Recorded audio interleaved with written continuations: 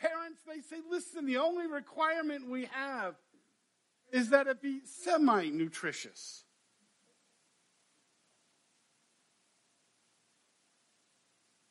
The choice is yours. But the siblings continue to fight and argue and bicker and condemn one another because they want raisins or crunch berries or marshmallows or whatever. And suddenly, in the middle of the grocery store, they break out into cereal wars.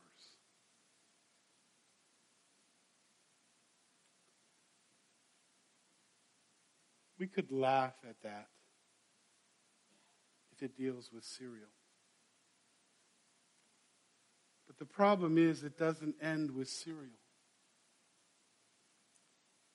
When you talk about variety and you talk about what we are allowed to choose and the freedom that is ours and the grace that is given, it's not simply true of our grocery stores and cereals. It's also true of another area of our lives. And like sibling children, too often it has devolved not into a celebration of variety, but of demandingness and war. Now, I'm not talking about cereal wars. If you haven't already figured it out in the context of our series, I'm talking about the worship wars. When you come to God's Word, one of the things that becomes very, very clear is that God's Word allows great variety in worship. When you look at God's Word and you look at the activities, and we're going to do that in just a few moments, and you look at the patterns, one of the things that you begin to notice, not just in the New Testament, but even in the Old Testament, with all of the laws and all of the regulations for the religious ceremonies they were involved in, God allowed variety. He allowed expression that was unique to a certain time or to a certain situation or to a certain aspect of the culture of the people of Israel at that time. And when you look at God's Word, you see worship, and as you move into the New Testament, even more so, you see worship as a place of grace and variety. But too often, rather than being a place of variety and grace, it is a place of condemnation, of division, of condemnation. As we are moving into this whole idea of worship and we want to come to understand, one of the things that the elders did is we used a book by Alan Ross that's about yay thick, which is a biblical theology of worship. And starting from Genesis all the way through to Revelation, the author takes those passages and he says, this is what God's Word has to say about worship. And we're called upon to draw our understanding of worship not out of our own preferences and not out of our own comfort, although I'm not condemning that. Unless it becomes a place of contention and division. We've defined worship as this. Worship is our God-honoring, Spirit-empowered expressions. That's the activities of worship, through word and deed, of an inward response of our hearts, minds, and wills. That's the internal small s spirit. as we respond to what God has done in our lives, in the lives of our community, in the lives of others, through the demonstration of His Word and the empowerment of His Spirit, as it impacts our lives, we seek to express that. And all of it involves an encounter with God's self-revelation. This morning, what I want to focus on is this aspect. It's how we honor God through Spirit-empowered expressions of word and deed. What does God's Word have to say about that? If you have that little card that's found inside your bulletin, that little one that says a representation of our vision, and you look on the front there and it says living a life of worship together, and then it says worshiping God in spirit, in truth, community, and the world. If you turn it over to the other side, where it says spirit, what do we mean by worshiping God in spirit? We talk about proclaiming the greatness of God in our corporate worship. And though there is implications about the message this morning that deals with our personal times of worship, because that involves activity, the focus is on when we get together. What do we do? How do we do this thing? And as we begin to look, what we see is that God's Word declares variety. The first thing that we need to understand is that God's Word is the source of our worship responses. How do we know what it is we're to be doing? How do we know what it is that is the activities that are to be a part of our worship? The answer is read God's Word. And when you begin to read that, the expanse of opportunity is absolutely astounding. You can begin in Genesis and go all the way through to Revelation. And in there you can begin to see how it is that God's people worshiped Him. You can begin before our creation. You can go to Job, and in chapter 38, in verse 7, and following that, Job talks about the fact that even before we were created, the angels were rejoicing. You can begin before the creation of man, and you can go all the way through to eternity. We can understand the activities of worship by looking at what we're going to be doing forever. Revelation chapter 21 and 22 talk about the singing and the shouting and the rejoicing and the coming together and the throwing out of our crowns and gathering them back up again so we can throw them back out again. We can look at the Old Testament and see how God's people over and over again were involved in worship to God, and involved things like sacrifice, and involved things like priesthood, and it involved things like temples and tabernacles. And we can look at the New Testament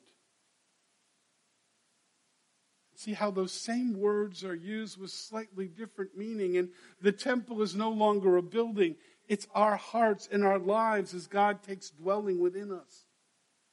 We can look at the priesthood and see it's not a group of people. It's all of us. It's all y'all. We are all a royal priesthood, a holy nation, a people unto God. We can look at those things and say, how did they worship God? What did they do? And they sang and they prayed and they did all those kinds of things. They stood up and they knelt down. They prostrated themselves before God, and they did all those kinds of things. And God's Word says, you know what? Those are all available to us.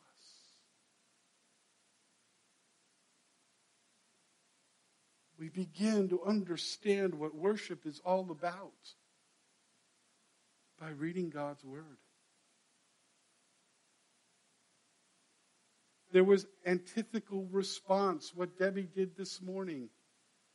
As she read and sang, not read, but sang a statement, and we cried, He is. He is. It is. It is.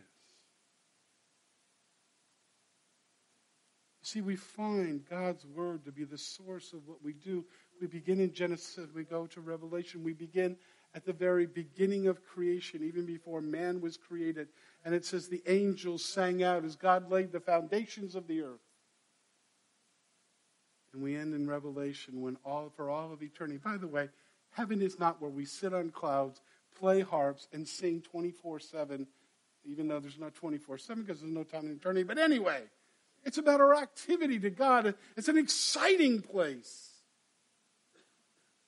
Which at times God will suddenly do something and all of heaven will suddenly stop and sing and rejoice and celebrate. When you look at worship through God's word provides a bounty of activities for worship. Beloved, we couldn't do them all. We couldn't fit them all in.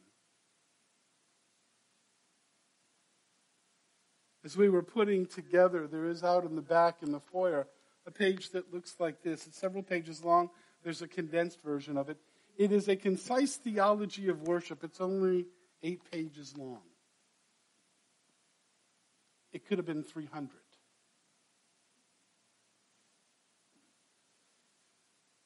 But in there's a description of the activities. When you look at the Old and you look at the New Testament, when you look at the activities of Israel and you look at the activities of the church, when you look at the activities of the angels and you look at the activities we will be involved in through all of eternity, you see something like this. The activities of worship include such things as prayer, always. Singing, almost always. The playing of instruments, almost always.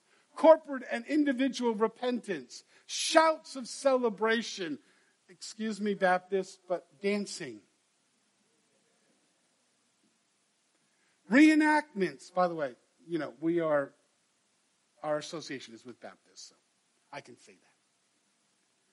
Reenactments, giving, acts of commemoration and remembrance.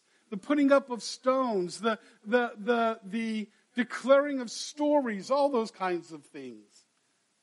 The proclamation of God's word through preaching and reading, responsive and corporate reading, doxological declarations, the sharing of stories that focus on the greatness of God, sacred meals, festival, communion, baptism, symbolic action, vows, standing, kneeling, prostrating, processions, and many other activities that I couldn't list up there because I didn't have any more room.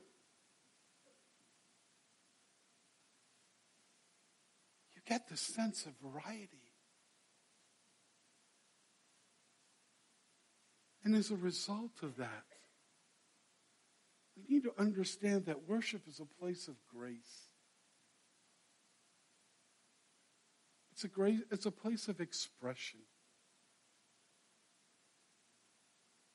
It's a place of a word that we overuse in our society, diversity.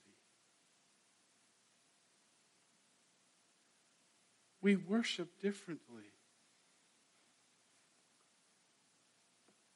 Several weeks ago, I had the opportunity to attend an African American church. I haven't been to an African American church for a while. And I felt so much at home. In Louisiana for 25 years, there's a greater expressiveness in the worship that existed there than what we tend to do up north. I heard shouts of amen and preach it, and I saw some responsiveness that I really enjoyed. Some of you may not. But there's variety. I've been in the cathedrals and stood there in the midst of awesomeness and looked up 30, 40 feet to the vaulted ceilings and the stained glass and the incredible detail of the artists and could glorify and honor God. I've been in the simplicity of a service that was simply quiet and prayer. God allows us that variety. God encourages that variety. Do you know when we get to heaven, there will still be variety? Revelation declares that every tribe and every nation and every people will come to God with the uniqueness of their expressions. I kind of think our robes will be different. But God loves that variety. But there is a standard. God says, in the midst of this variety, like a parent that says, you need to make sure it's some things here. You need to make sure it's nutritious.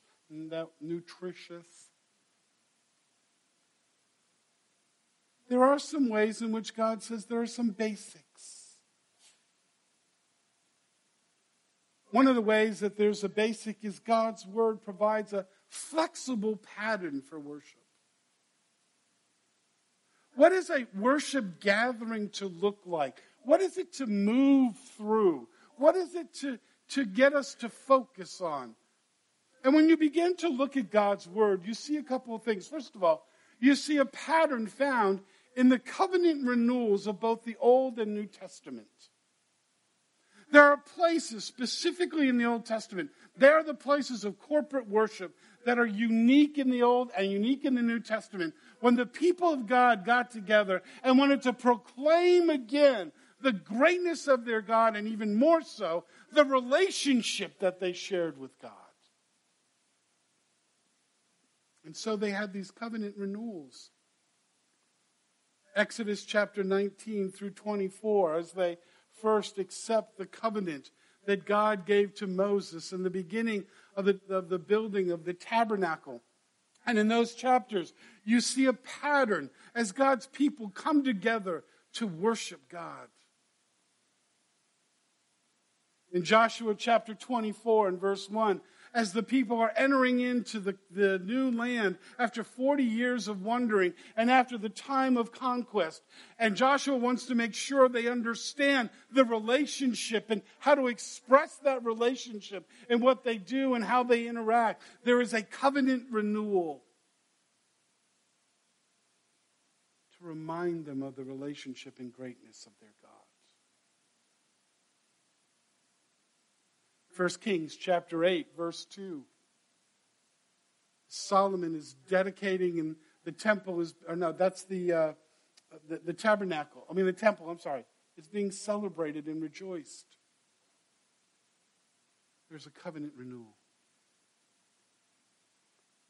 In 2 Chronicles 29, when Hezekiah is cleansing the temple and restoring worship again, there's a covenant renewal. Nehemiah 8, the passage that Jim read this morning, is a covenant renewal. Did you see the things that were in there? They shouted amen. They were quiet. They heard the preaching of God's word. They went home and they celebrated. They had a meal together. There were all these elements of a way to worship and rejoice in the newness of this covenant. There's another covenant renewal we know very well. In the night in which Jesus was betrayed, he took bread, and when he had given thanks, he broke it and said, This bread symbolizes who I am. He goes on to say, and Paul says, and after supper he took the cup, and he said, this cup is the what? New covenant. It's a covenant renewal. And he ends it by saying, go and proclaim the Lord's death until he comes. And when you begin to look through that, you begin to see kind of a flexible pattern. Not every covenant renewal had every one of these parts to it. But when you put them all together, you end up with a flexibility of sort of these general themes, these general activities.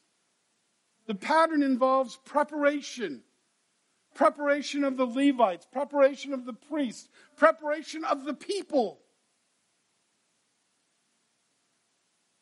As they prepared to come and focus their attention upon the greatness of God and on the wonder of the relationship they share with Him.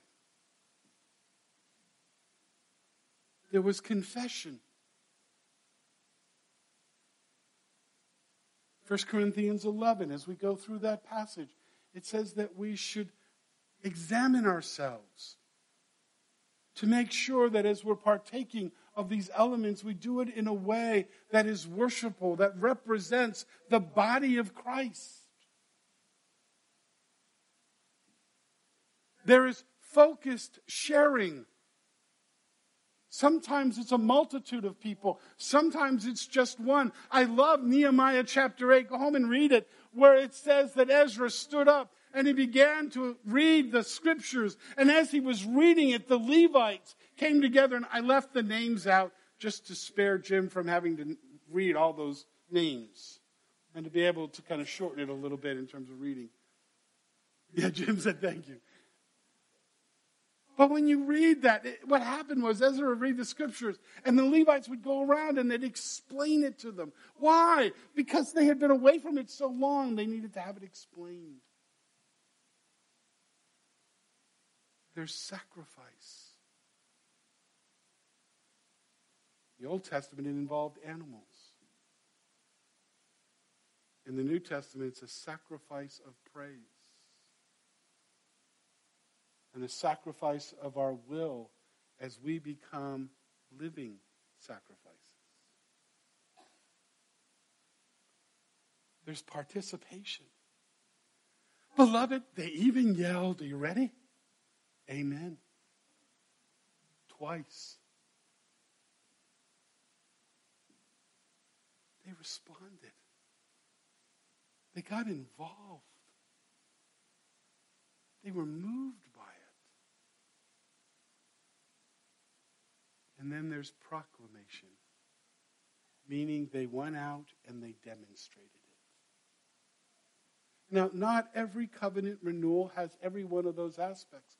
But when you put them together and you see them overlapping, you see that our worship is to involve preparation and confession, focus sharing, sacrifice, participation, and proclamation. It moves from the mundane and the normal, the activities of our lives. I was listening to a tape by Paul Tripp, yeah. And he was saying, and they asked in the question, what do you believe is the number one struggle in the evangelical church today? And his answer was amazing. He said, busyness. See, as we get together to worship, we put that aside. In our affirmation, we talked about putting aside the activities of our day so that we can focus on God. Worship begins by changing our focus so that we begin to focus on God. We begin to focus on His greatness. And then as it moves on, it moves us back out into the mundane and daily as we choose to take the proclamation and the greatness of our God and the relationship that we share and make it a way of living. Even in the pattern itself, there is variety. Beloved, when we come together to worship the Lord, let's take some time, whether it's at home, and if you have children, that may be an impossibility, or whether it's during those first choruses, or whether it's, just a time of quietness where we say, you know what, Lord, let me focus on you. Let me not worry about the project at work. Let me not worry about the difficulty that is going on in our family for a few moments. Let me not worry about the bills that are unpaid.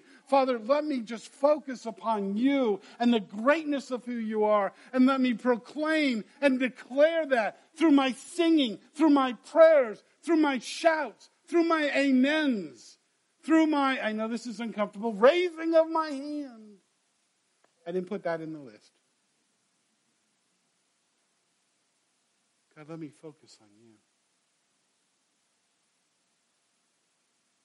And then as we focus on God and are reminded of his greatness, we take that and we move back out into the world to live a life of worship. God provides us with a pattern, and we encourage the worship team. As you watch what they do, they try to work through that pattern. They try to move us to where we're focusing on God, and then encourage us to take that out as we move into the world. But finally, God's word provides a clear standard for evaluating our worship activities. The standard is not preference.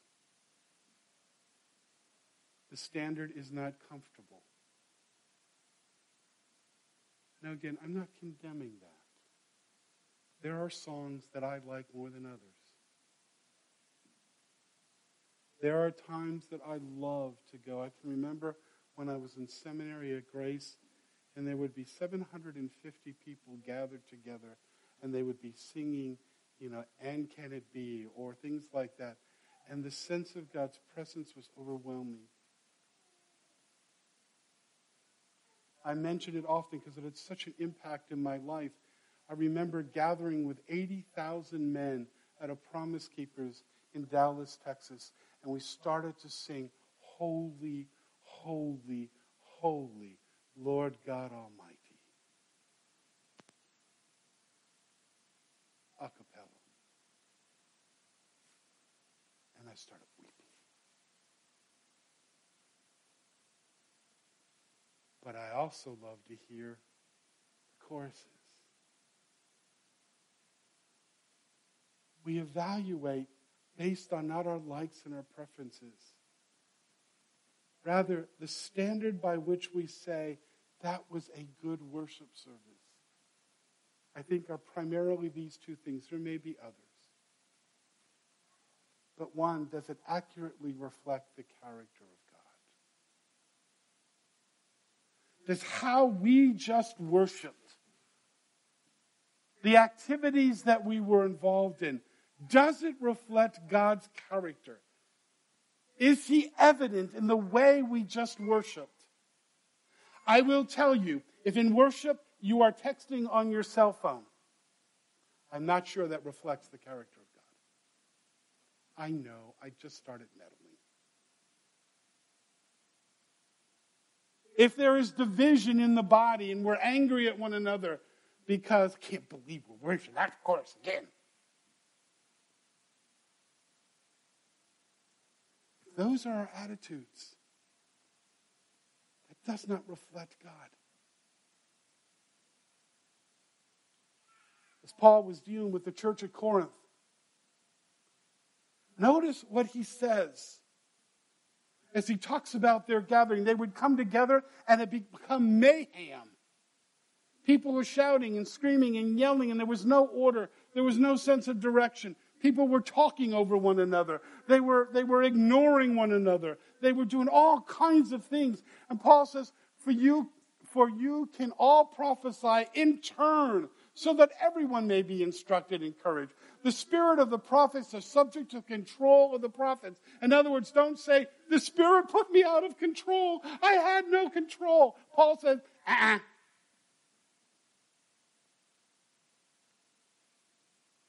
You can always control yourself.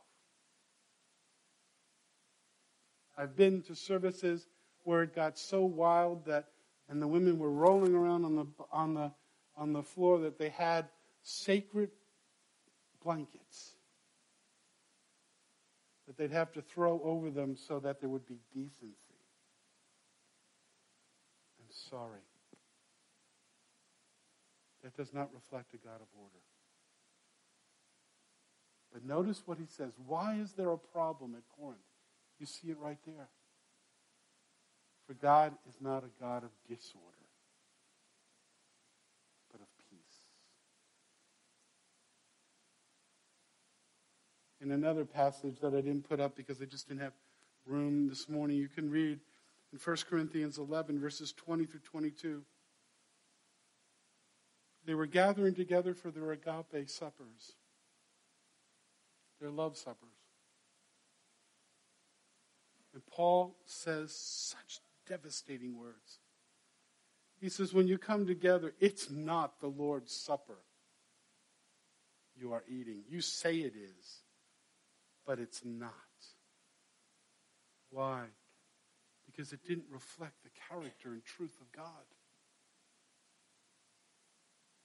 He went on to say, for as you eat, each of you goes ahead without waiting for anybody. One remains hungry, another gets drunk. Don't you have homes to eat and drink in? Or do you despise the church of God and humiliate those who have nothing? Where's the unity? Where's the body? It doesn't reflect the character of God. That's the first standard.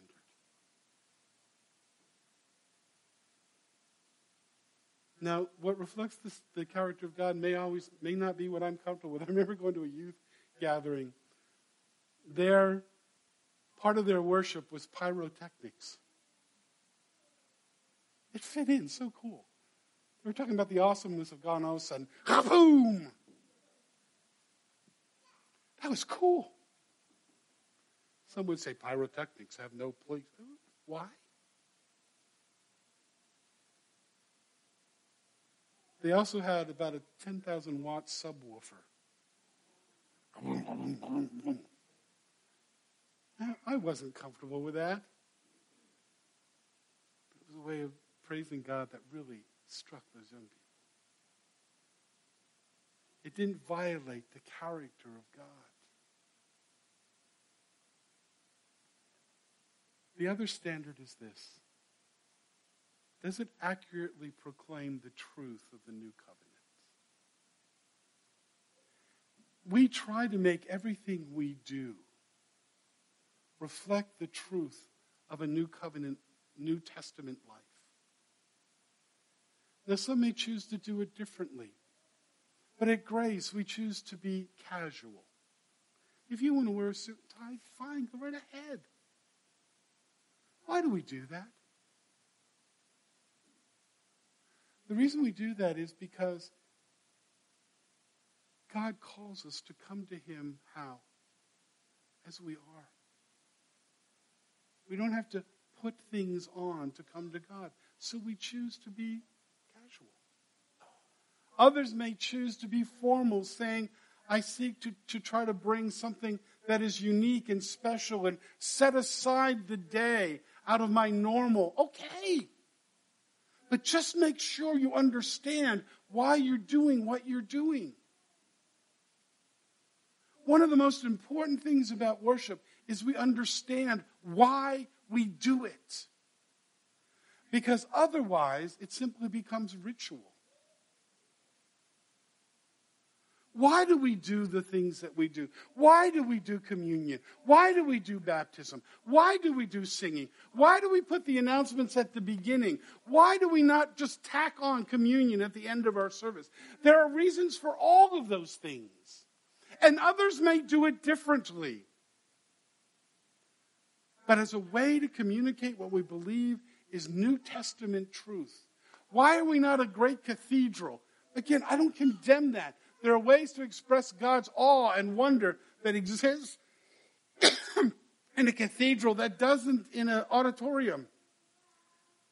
But the reason we do that is because we believe that God's presence is not found in a building. It's found where? In the people.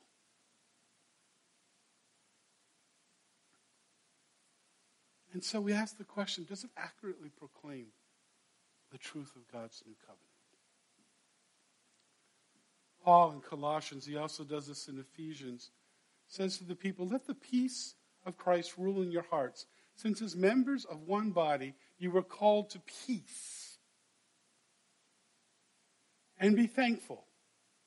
Let the words of Christ dwell in you richly, as you teach and admonish one another with all wisdom, and as you sing psalms and hymns and spiritual songs with gratitude in your heart to God. And whatever you do, whether it is in word and deed, do it in a way that reflects the truth of Christ.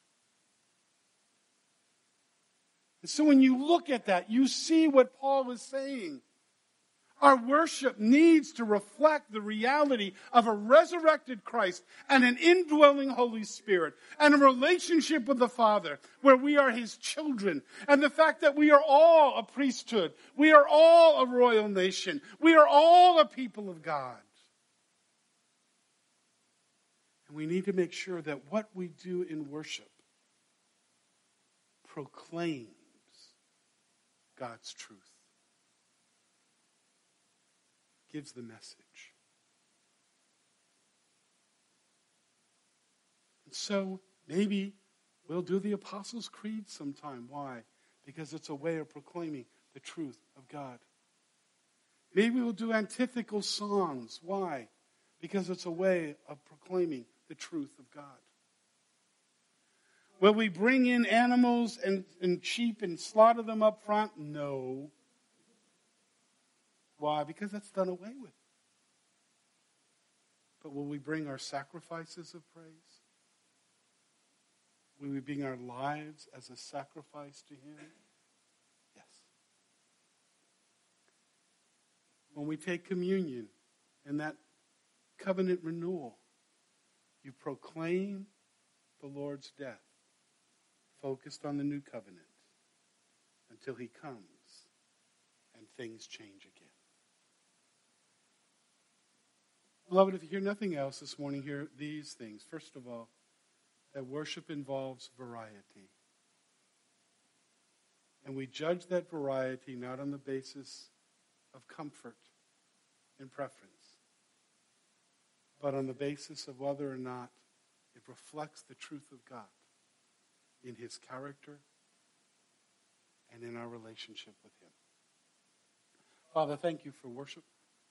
Thank you that we are allowed to be people of worship. And Father, may we truly be those that examine our worship, examine ourselves, and to be certain that it takes place in a way that brings you honor and glory, that represents your character, and proclaims your truth. Father, let us enjoy the variety that you've given us to experience for your glory and your honor. And in the name of your Son we pray.